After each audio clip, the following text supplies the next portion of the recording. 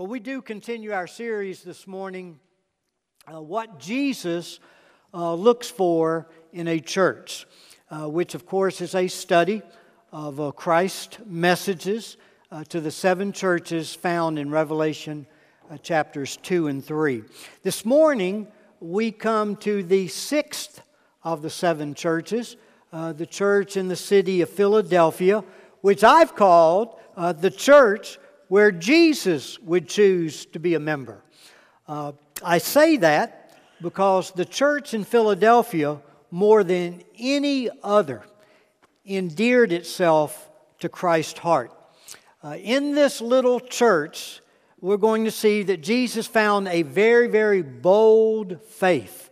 They were prepared, available, ready to go through any door that God would open for them into service. In Christ's message to the church, we will not find the slightest word of rebuke, no condemnation, no criticism, only praise for this church. So please open your Bibles to Revelation chapter 3, and we want to read Christ's message to this wonderful little church that truly is worthy of our emulation today. So this is Christ's message to the church of Philadelphia, Revelation chapter 3. I'll begin reading at verse 7, and we will read through verse 13.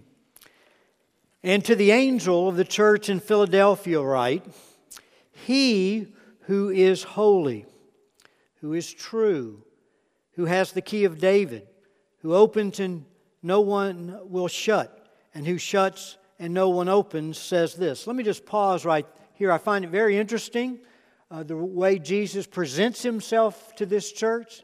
He's the Holy One. He's true. That word true has the idea of authenticity, the idea of veracity. And of course, this concept of He's the one that opens, He's the one that shuts, talks about the sovereignty of God.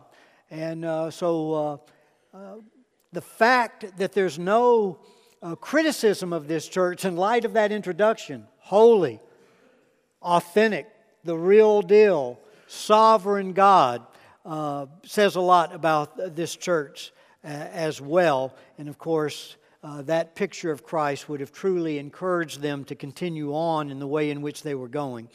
But here's His commendation of this church. He says, I know your deeds, in verse 8. Behold, I have put before you an open door, which no one can shut, because you have a little power, and have kept my word, and have not denied my name. Behold, I will cause those of the synagogue of Satan, who say they are Jews and are not, but lie, I will make them come and bow down at your feet, and make them know that I have loved you. Man, what a statement there. This is talking about their opposition, their enemies that were persecuting them. He says, I'm giving you a promise that there's coming a day they're going to bow down at your feet, and they'll know that I have loved you. And then he goes on in verse 10, because you have kept the word of my perseverance, I also will keep you from the hour of testing, that hour which is about to come upon the whole world to test those who dwell on the earth. I am coming quickly. Hold fast what you have, so that no one will take your crown. He who overcomes, I will make him a pillar in the temple of my God, and he will not go out from it any more. And I will write on him the name of my God, and the name of the city of my God, the new Jerusalem, which comes down out of heaven from my God, and my new name. He who has an ear, let him hear what the Spirit says to the churches.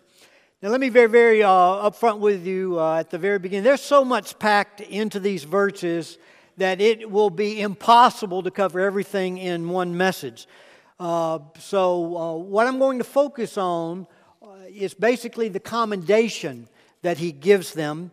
So again, follow along in your your sermon notes as we look at his commendation, which is basically feebleness wedded with faithfulness. We're talking about their feebleness wedded with the faithfulness of Christ, this concept of Jesus' strength being perfected in their weakness, being put on display through their weakness. Jesus said, as you noted in verse 8, that this was a church of little power. They were apparently very small in number. This was not a large church. Most of its members were probably poor, from the lower classes in society. As we read and noted, they were facing fierce opposition from unsaved Jews who Christ called the synagogue of Satan. We saw this same opposition to the church in Smyrna. These unsaved Jews spread slander against the church for the purpose of inciting public opinion against them. But despite being feeble, despite being under slanderous attacks, we discover they were a mighty force for God in their city of Philadelphia. They saw their difficulties not as obstacles to their faith, but stepping stones, providing the opportunity to walk out their faith before the eyes of a watching world. They saw their little power not something to whine about, but as an opportunity to demonstrate nothing is impossible with God, that you're a majority when He's on your side. One of the reoccurring principles in the Bible is that God uses difficulty. He uses adversity as a backdrop to demonstrate the authenticity of our Christianity and to put that Christianity on display. Just one example, Romans chapter 5, a very familiar passage, verses 1 through 5.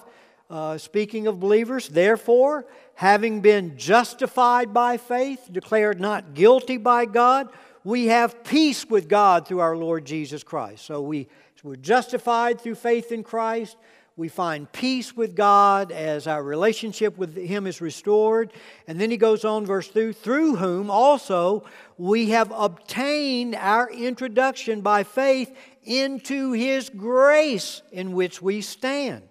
And we exult or we rejoice in the hope of the glory of God. And then verse 3, remarkable verse. And not only this, but we also exult or rejoice in tribulations. Well, why would we rejoice in difficulty, in pain, perplexity, hardship? He tells us, because knowing that tribulation brings about perseverance, and perseverance, proven character, the character of Christ, and proven character, hope. And hope does not disappoint, because the love of God has been poured out within our hearts through the Holy Spirit who is given to us. So God uses adversity. He uses difficulty not only to form Christ in us, as we're driven to lean on Him and to know an intimacy with Him, but He uses that adversity to put Christ on display through our lives. As people look at us going through difficulty, how can they know peace? How can they know assurance and joy even in the midst of this? Bottom line, real faith shines in difficulty, where a counterfeit faith, whines in adversity. So what endured Christ to this church was their simple but very, very deep devotion to Him, and the fact that their faith would seize every opportunity to advance the cause of Christ.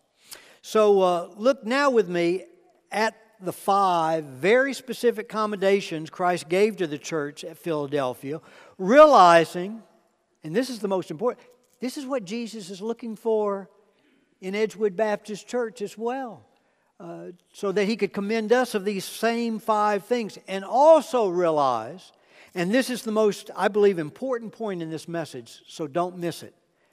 Christ is saying, listen now, Christ is saying these 5 commendations are also the very reasons why He opened doors for the church of Philadelphia. So the point of application is this: God will open a door when a church fulfills the conditions that allow it to move through the door once open.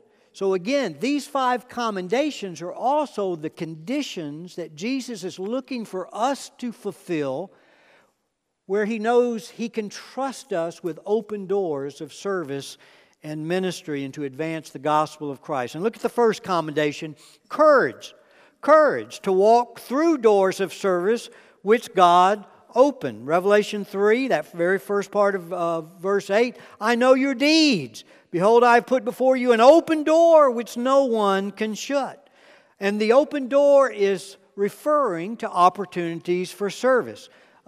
We see this language throughout the Scripture. Let me just give you a couple examples. There are many others that I could share. We just don't have the time.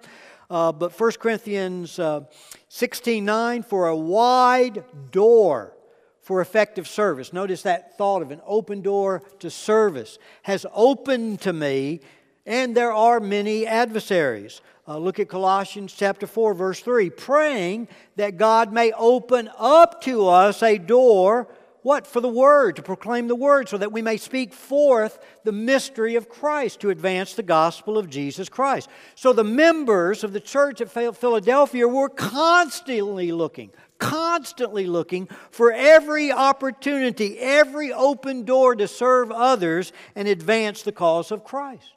Unlike the members of the church in Sardis that we looked at last Sunday, who saw church as something to come to, a service to attend, this church in Philadelphia saw the church as something to be on the move.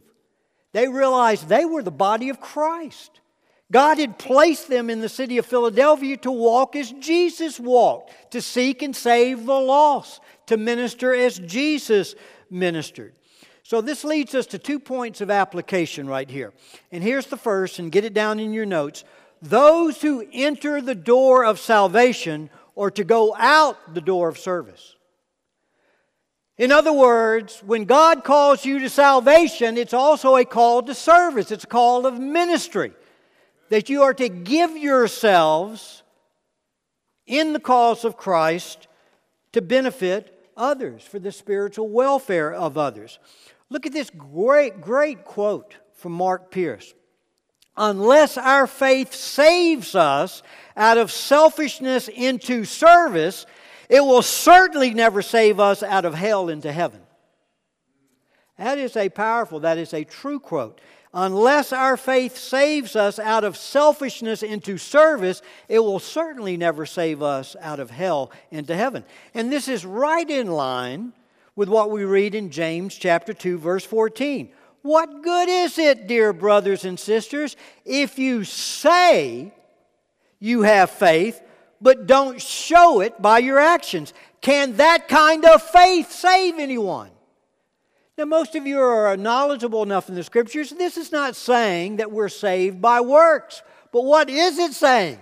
That true, authentic faith in Jesus produces something. It produces a changed life. It produces works. It produces acts of service. It produces fruit. And that's why Jesus said, you will know them by their fruits. Look at Hebrews chapter 10, verse 19, coupled with chapter 13, verse 13. We have confidence to enter the holy place by the blood of Jesus. And then Hebrews 13:13. Let us go out to Him outside the camp bearing His reproach. Notice, here's the simple point. There are 2 places appointed for every believer.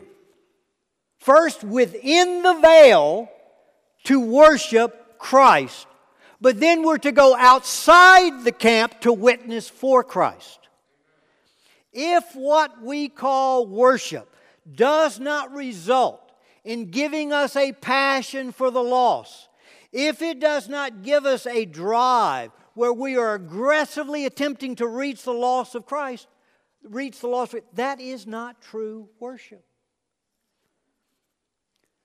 In other words, the proof of true worship, that you've been within the veil, that you're intimate with the Lord Jesus, that you're developing His heart, is that you're going to be driven to minister to others.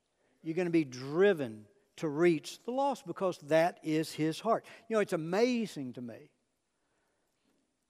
and it's tragic and it's sad, how we can argue. I'm talking about just, you know, the church in general.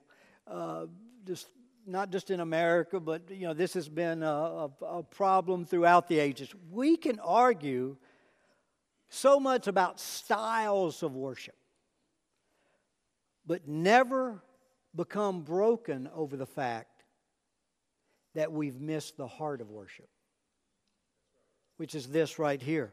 Jesus said in Matthew 20, verse 28, "Your attitude must be like my own. For I, the Messiah, did not come to be served, but to serve." So those who enter the door of salvation are to go out the door of service. And then look at that next point. Every believer, if you know the Lord Jesus Christ as your Savior and Lord, every believer is uniquely shaped to serve God. Uniquely shaped to serve God. Look at Ephesians chapter 2, verse 10. We are God's, what's it say? Workmanship. In the Greek, poema. That's from where we get the word poem. It's a beautiful thought.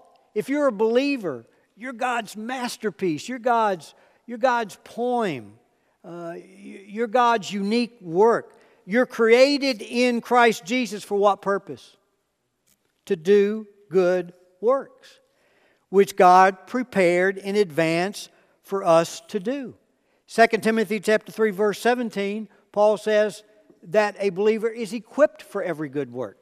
In Titus 2:14, Paul says we're to be zealous for good deeds. And again, it's not that good works can produce salvation, but many good works are produced by salvation.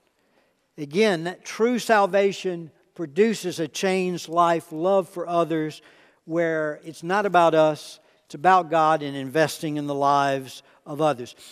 Job 10:8 reads, "Your hands shaped me." Your hands, God, shaped me. You made me. Now, in your notes, you'll notice I've taken the word shape to basically show how God has shaped you to serve Him. That letter S, spiritual gifts. The letter S, spiritual gifts. Look at 1 Peter chapter 4, verse 10. Each one, it's referring to believers within the body of Christ, each one, without exception, every single believer has received a gift. And then what does he say? Employ it in serving. Put it to use. Become a participant. You haven't been brought into the church to be a spectator, but to be a participant in the life of the church and in the mission of the body of Christ. Now, what are the gifts? I was thinking going over this, maybe after coming out of this series, maybe I'll take a couple of weeks to do just a little mini series on the gifts. I haven't done that in a good little while. It might be a good thing to do, but you know, if you just go to Romans 12, for example, there are listed 7 gifts. Let me just mention those. There's the gift of prophecy. What is the gift of prophecy? Now, in the context of the gifts, it's not about foretelling the future. It's the motivation, and this is very important with the gifts. The gifts are what provide you your primary motivation in ministry. This is your sort of your bent, your desire, your motivation. So if someone has the gift of prophecy, they'll find that they're motivated to proclaim, to speak God's word in order to edify, exhort, and console the body of Christ. 1 Corinthians 14:3. But the one who prophesies speaks to men for edification and exhortation and consolation. That's the gift that God has given me. That's what motivates me, that drives me. I'm one that has to speak God's word, proclaim it, And I speak it with the motivation, with the goal to bring growth, edification to the body of Christ, to bring encouragement, consolation to those who are hurting and suffering. Then there's the gift of service.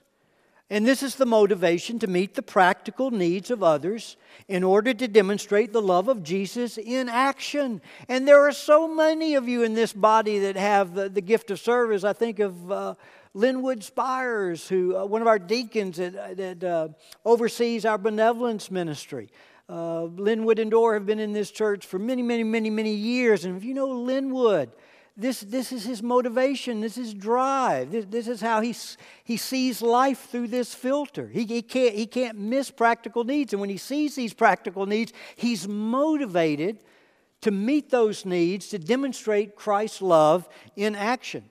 Then there's the gift of teaching. And this is the motivation to study and present God's Word in a very systematic and understandable way in order to ground the church in God's Word. Colossians 1:28 says, teaching every man with all wisdom that we may present every man complete in Christ. I think of my son Jonathan. It's very obvious Jonathan has the gift of teaching. His motivation is to share God's Word in a very systematic way, a very understandable way to ground people in God's truth that they might be presented mature before Christ. The fourth gift, exhortation. And that's the motivation what? To encourage believers to progress in their walk with God through the practical application of God's Word. Hebrews 10:24 and 25 says what? Let us consider how to stimulate one another into love and good deeds, encouraging one another. I think of my good friend Ken Grubb sitting right down there. And there are many others of you out there. But Ken has this gift of encouragement. If you know Ken, and if you know any encourager, you love to be around these folks because they are encouraging. They're uplifting, and their motivation in life is to come along your side, especially when you're going through difficulty, and assist you through that time, to encourage you in that time, not so much to criticize you or to condemn you, but to lift you up and to give you practical guidance and direction. And then there's the gift of giving, and of course that's the motivation to provide the financial and material resources needed to accomplish God's work. And there's a gift of it, and we've had many in this church over the years that have the gift of giving. I won't mention any names because they don't like to have their names mentioned. And they don't like to have their names mentioned because of their humility. They don't want to be put in the spotlight. They don't want to be noticed. They just want to quietly, behind the scenes, give, to invest in the cause of Christ, that God's work may be done. And then there's the gift of administration, and that's the motivation to organize and lead people in the church to accomplish God-given goals. 1 Corinthians 14:40 says, let all things be done what? Properly and in an orderly manner. Thank God for James Wilson, our church administrator. Yes, that is his title, but it's not just a title. If y'all know James, and most of you do, he has the gift of administration. This is his motivation. This is how he looks at things through this filter. How to bring order, how to bring organization so that things work smoothly and goals and objectives can be met. And then there's the gift of mercy.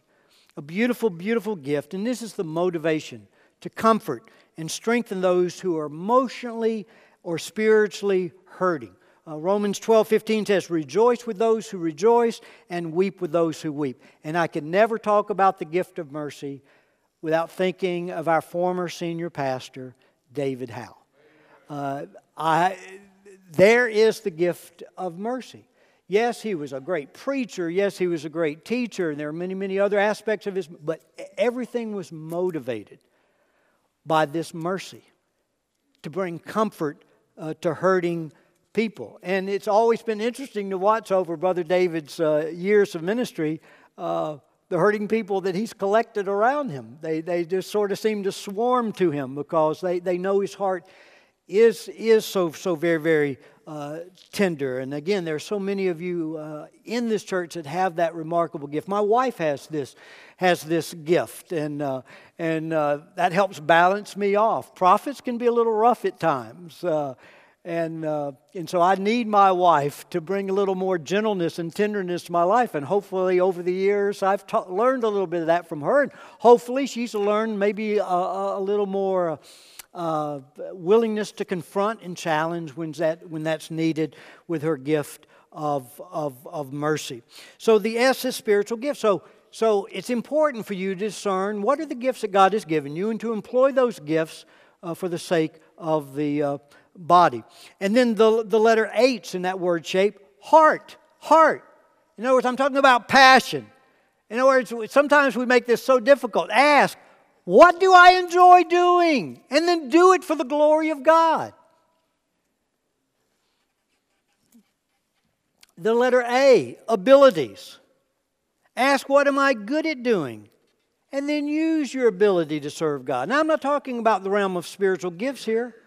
I'm talking about, how about these orchestra people up here? And our instrumentalists, they have this remarkable gift of music. Now, that's not necessarily what the Bible would define as a spiritual gift in the context of what I just shared from Romans 12. But these are unique abilities that God has given them. You may have unique abilities in technical areas with computers or whatever it might be. Well, what are you good at doing? What unique abilities do you have? And how can that be utilized for the good, the benefit, and the welfare of the church family? And then personality, the letter P. The letter P, personality. In other words, don't mimic someone else's ministry. Be the person God made you. You know, God, bottom line, He uses different kinds of people and through different kinds of methods. The people God uses are as different as Rahab and Esther. One a former prostitute, the other a queen. God uses people as different as Amos and Ezra. One just a simple farmer, sort of your hellfire and brimstone preacher, and the other a brilliant intellectual and scholar. He uses introverts like Moses, extroverts like Peter. He even uses moody people like Jonah. And He uses stubborn people like Paul, bullheaded people. He uses the rich and the poor, the young and the old. So bottom line, stop wanting to be like someone else. Accept who you are and simply say, God, I'm making myself, my personality, as unique as it is, available to you. But also stop criticizing others for not being like you. Be grateful for the differences in the church. This is God's way for the church to be all things, to reach all people, that they might come to know our Lord and Savior, Jesus Christ. And then the letter E, what's the letter E represent? Experiences. Experiences in life. In other words, every one of us have been shaped by the experiences that we've experienced in life.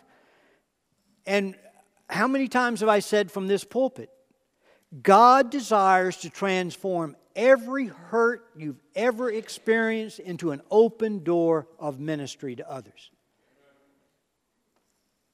Let me say that again. God desires to transform every hurt that you ever experience into an open door. In other words, if you're in pain right now, or if you've experienced any pain, hurt, adversity in the past, know God was calling you to minister, giving you an open door, that as you would know His grace, you'd be able to share that grace with others. 2 Corinthians chapter 1, what a magnificent couple of verses right there. Let me read them for you, verses 3 and 4.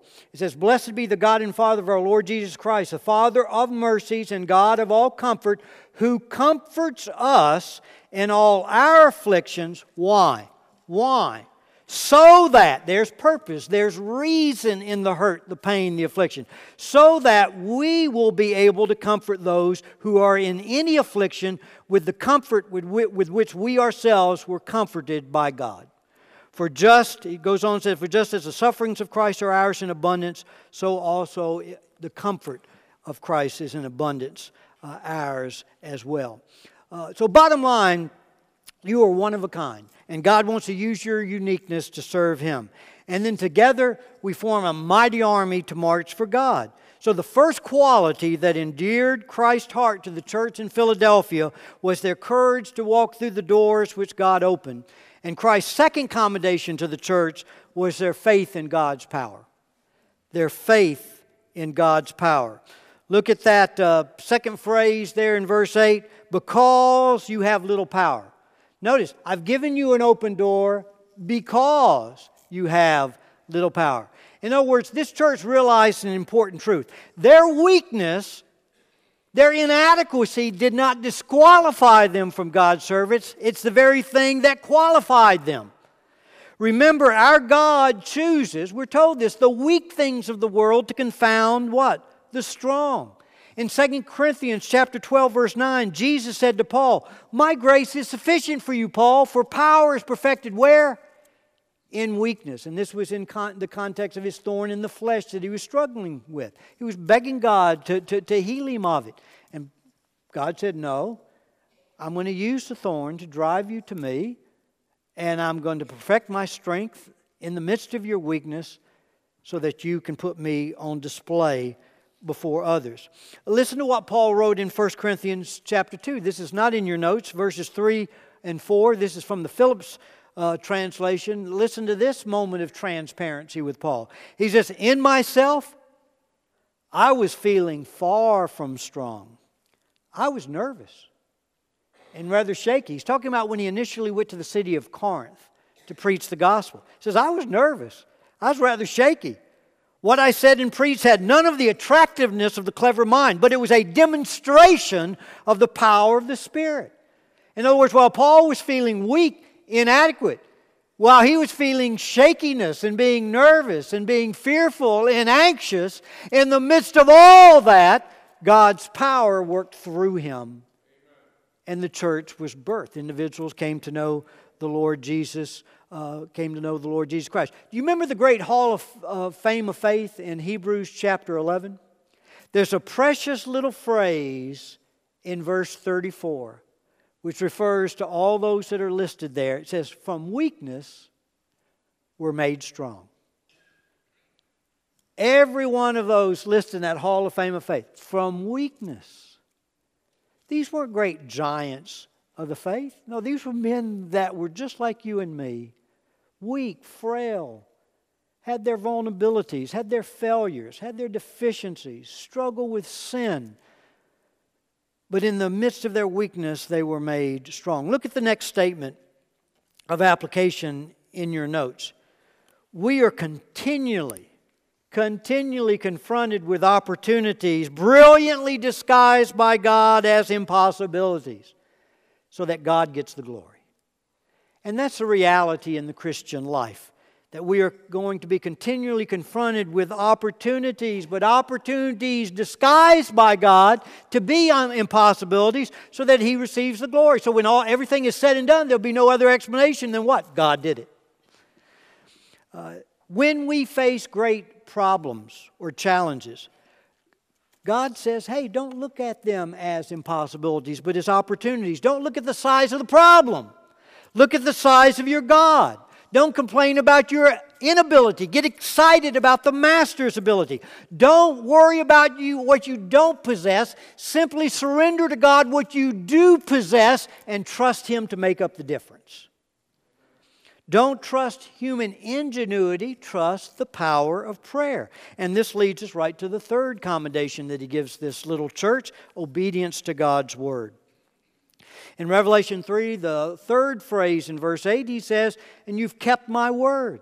See, one of the keys in the Christian life is when you realize that you cannot let feelings of fear or weakness dictate your walk with God. Because obedience is the trigger that releases God's power to do the impossible. What is obedience? The definition is there in your notes. Obedience is doing exactly what I'm told to do. And where are we told what to do? Right here. So obedience is doing exactly what I'm told to do, when I'm told to do it, with the right heart attitude, which releases the power of God. Therefore, God's commandments are God's what? Enablements. As I step out in faith to obey God, although this seems impossible, although I'm overcome with weakness and fear and inadequacy, the moment I take that step, God releases His power in and through my weakness to accomplish His purposes in my life. Look at Christ's fourth commendation, their love for Christ. Their love for Christ. That last phrase in verse 8 says, "And you have not denied my name." You've not denied my name. Simply put, they remain loyal to Jesus no matter what it costs them. And that's sort of a reoccurring theme we've seen through this study. One of the things that Christ is looking for. Look at the next statement in your notes. This is what He's looking for. Remaining faithful to Jesus, remaining faithful in suffering proves the depth of my love for Him. I mean, it's just as simple. You're only going to suffer for that which you value. And the greater you value something, the more you're going to be willing to suffer for it. The greater you value something, there will be no limit to any sacrifice that you make. In other words, you won't even view it as a sacrifice. You'll view it as a wonderful opportunity to demonstrate your love to that individual or to the Lord Jesus Christ, whoever it might be. So they had this deep love for Christ. They did not deny His name in the midst of fierce opposition and difficulty and pain and perplexity. They remained faithful to Jesus. And in that faithfulness, in suffering, they proved the depth of their love for Jesus. They proved just how much they valued their relationship with Jesus Christ. And then the fifth and final commendation that Christ gives to this church was their hope in Christ's return. Their hope in Christ's return. Look at the very first part of Revelation 3, verse 10. Because you have kept the word of my perseverance. The NIV reads, you have kept my command to endure patiently. Now, the reason I say hope in Christ's return is that throughout the New Testament, perseverance is linked to the return of Christ. The truth of our Lord's imminent return is our beacon of hope. We know what the final outcome is going to be. He wins. And those that are following Him will be victors as well, overcomers.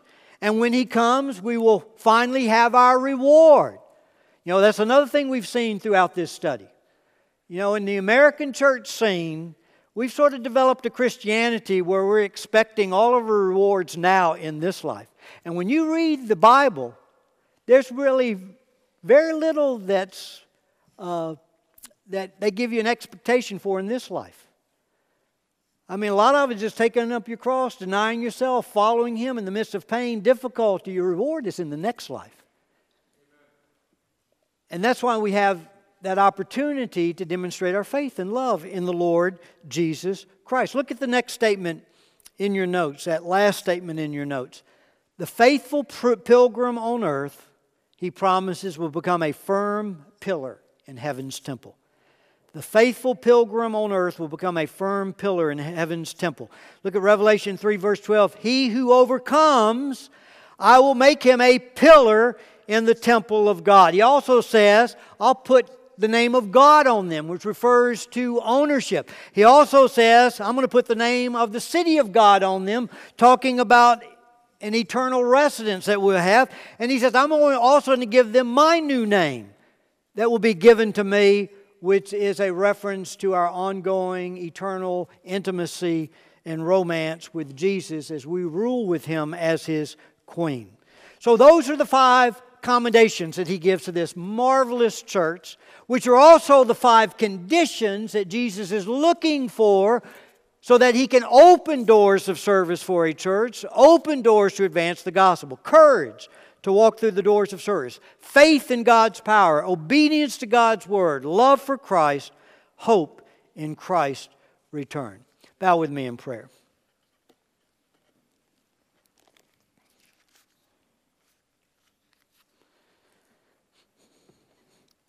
As we go to the Lord in prayer, let me challenge you right now, every one of us, just in a renewing fashion, in a fresh fashion, would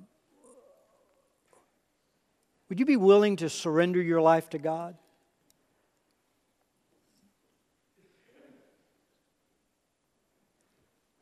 Would you be willing to make yourself available to God?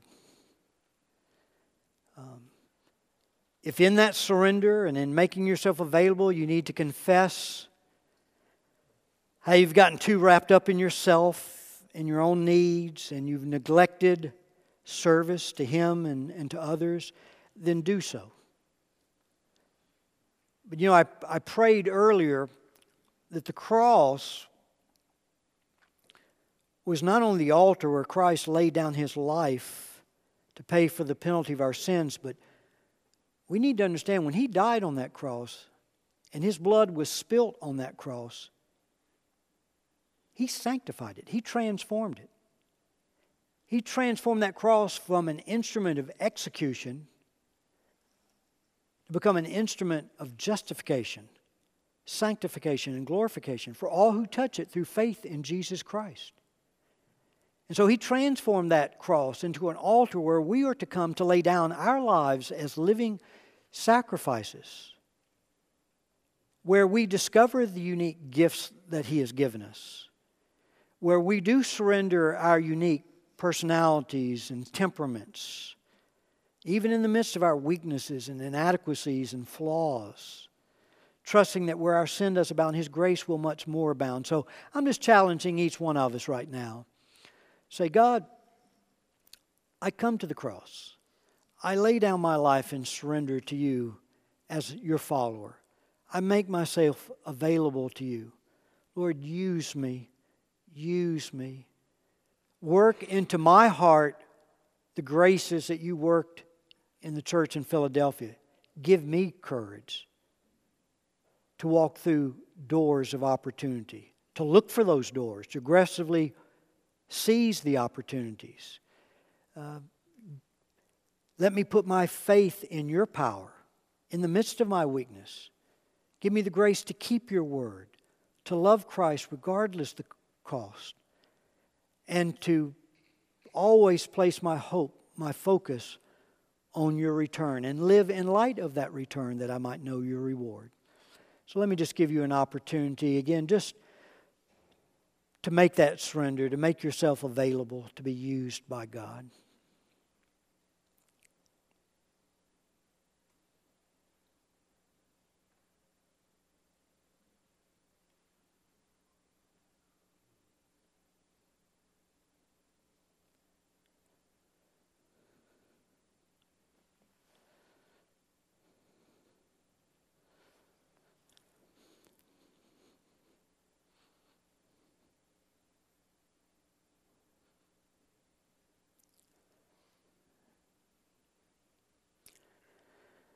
Father, You've heard our prayers. You've seen our hearts. As we have renewed our surrender to You, as we've made ourselves available to You, Lord, meet us in our weakness, in our inadequacy and failure. Perfect Your strength. Use us for Your honor and Your glory. I thank You for every single person in this church family. I thank You for every unique personality, temperament, all the unique backgrounds that are here, all the various life experiences that have been walked through by those in this church family. And Lord, thank You, like the church in Philadelphia, although we may be of little power, Your strength is perfected in that. And so, Lord, use this for Your honor and glory. And I pray You would do such a deep work of grace in our hearts and lives that You would be able to look at us as You looked at the church in Philadelphia, and that You would use us for Your honor and for Your glory. For it's in Christ's name we do pray. Amen.